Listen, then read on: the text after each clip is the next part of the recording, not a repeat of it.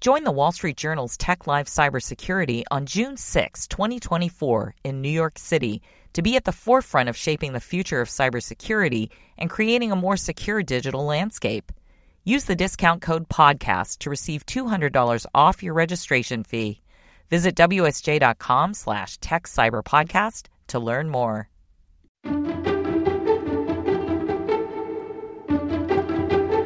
I'm Gloria Steinem. I'm a writer, activist, and a feminist organizer.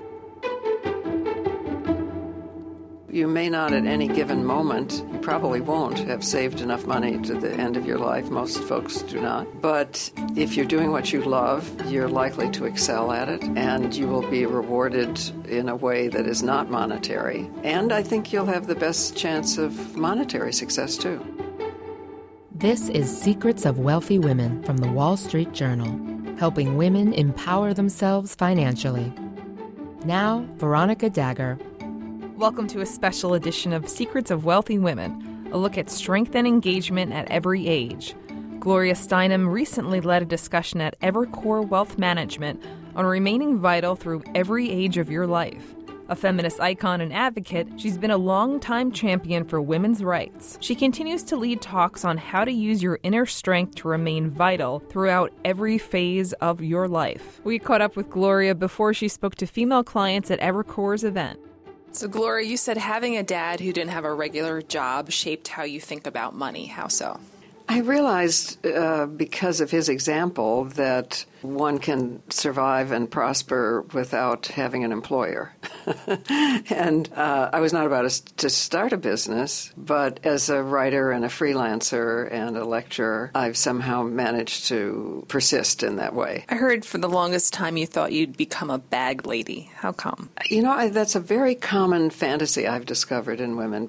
Maybe not so much now in younger women, but for all the generations who were taught that you needed a man to support you, even though we were supporting ourselves, we still had this lesson in our ear. So we thought, okay, I'm doing it now, but it can't persist. It can't endure. And so I comforted myself by thinking, well, I'll just organize the other bag ladies. What's your advice to women who feel like they'll need to support themselves for the rest of their lives? Well, my advice is do as much as you can of what you love. Have faith in yourself and your work. You may not at any given moment, you probably won't have saved enough money to the end of your life. Most folks do not.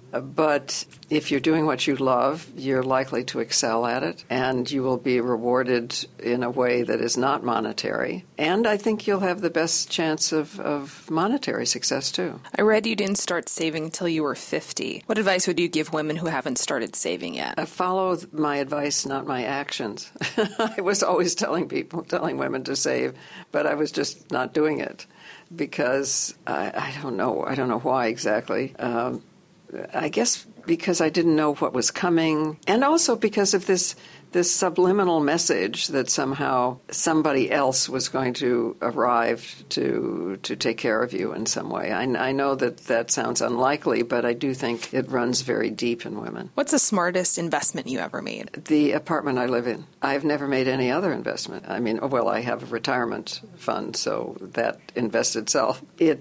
First of all, it was lucky because I happened to be one of the 5 people buying this brownstone in which we lived at the low point in New York real estate. So it was the financial luck of my life. And also it's given me a sense of comfort and security that I own my own nest. Even birds need nests. How do you think women can achieve equal pay? First of all, asking for it and refusing to say what you earned before.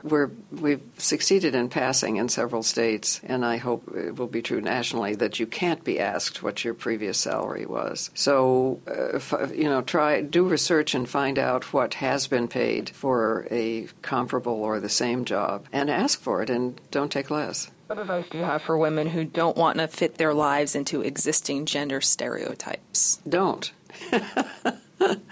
Listen, there's more diversity between two women in terms of characteristics and genes and so on, and talents and uniqueness than between males and females as groups. And gender actually was invented along with patriarchy. Old languages like Cherokee in this country or old languages in India or in Africa don't have he and she. People are people. What a concept. How do you get over that social pressure, though, to whether it be have kids or get married? Well, I agree that it's not easy, and I think we probably can't do it in isolation. So we need a group. We are social animals, so we need a group of people, friends, relatives, a mix of, who support us in what we want to do and who laugh at the same jokes and share the same values in order to support us in becoming who we uniquely are. What do you say to women who feel like they need to be successful before age 30?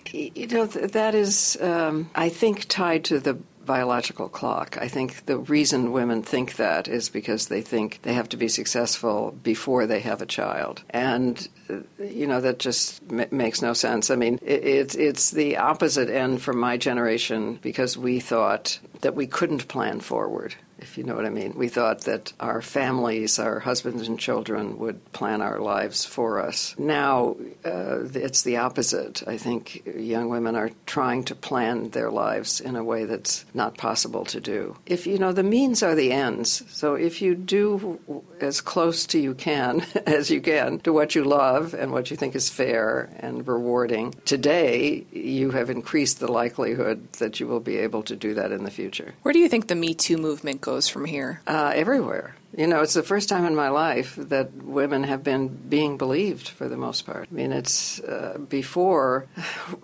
even sexual assault was often attributed to where you were, what clothes you had on, how much you had to drink, and that was true of sexual harassment too. This is a huge change. It's been building for 40 years. Sexual harassment as a phrase was invented by women trying to describe what happened to them in summer jobs in the early 1970s.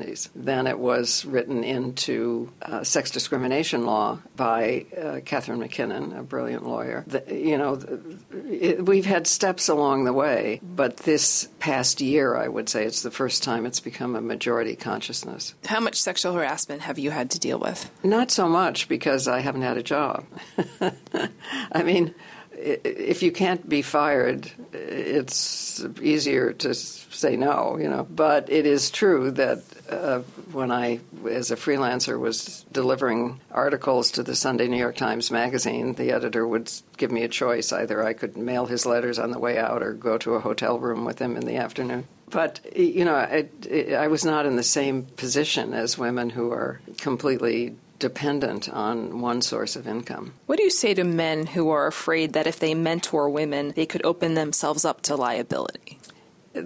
Fine, but then you can't mentor men. Whatever you do, it has to be equal. If you don't meet alone with women, you can't meet alone with men. How can women feel more confident? It's complicated, isn't it? Because there's so many different forces. I think it helps to reverse the golden rule, if this makes sense. I mean, we're taught to treat other people as well as we would treat ourselves, which is a good rule, I think, probably written by a smart guy.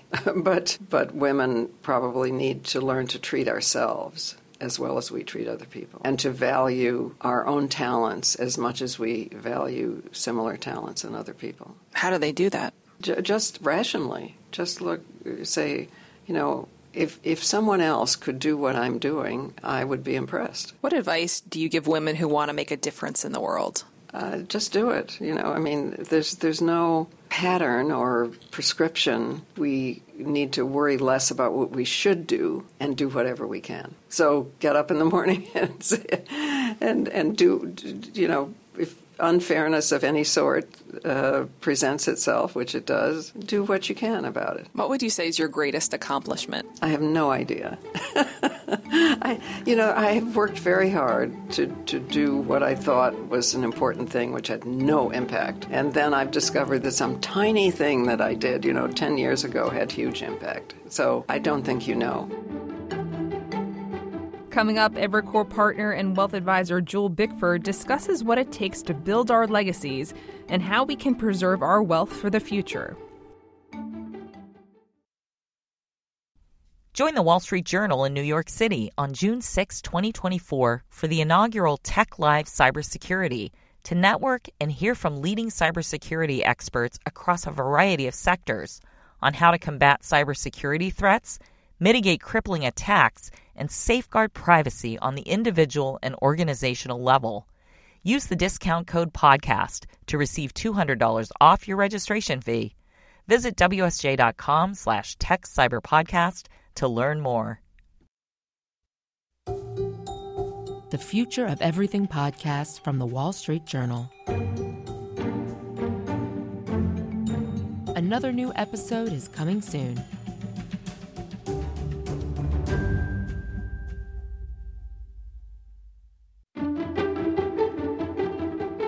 You're listening to Secrets of Wealthy Women from the Wall Street Journal.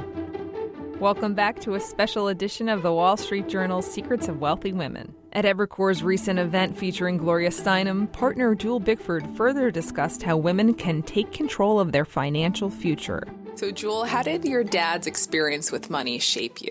Oh, that's a very interesting question. My father they called him promoters when I was growing up, but he was basically an investment banker. And he was brilliant, and he made a great deal of money in the early 50s, late 40s by flying all the Jewish people from Asia and Aden into what was then the new state of Israel. Because he had been the president and owner of Alaskan Airlines, or partial owner, he had leased those planes to the Jewish community to fly all of these immigrants. And the Alaskan pilots were so skilled that there were no accidents. And so his share of the insurance proceeds was immense. And by the time he died in 1984, I paid for his funeral expenses. So he was somebody who would bet the ranch. And I can assure you, I never bet the ranch. What are the experience of growing up wealthy and then not having resources and then becoming wealthy again?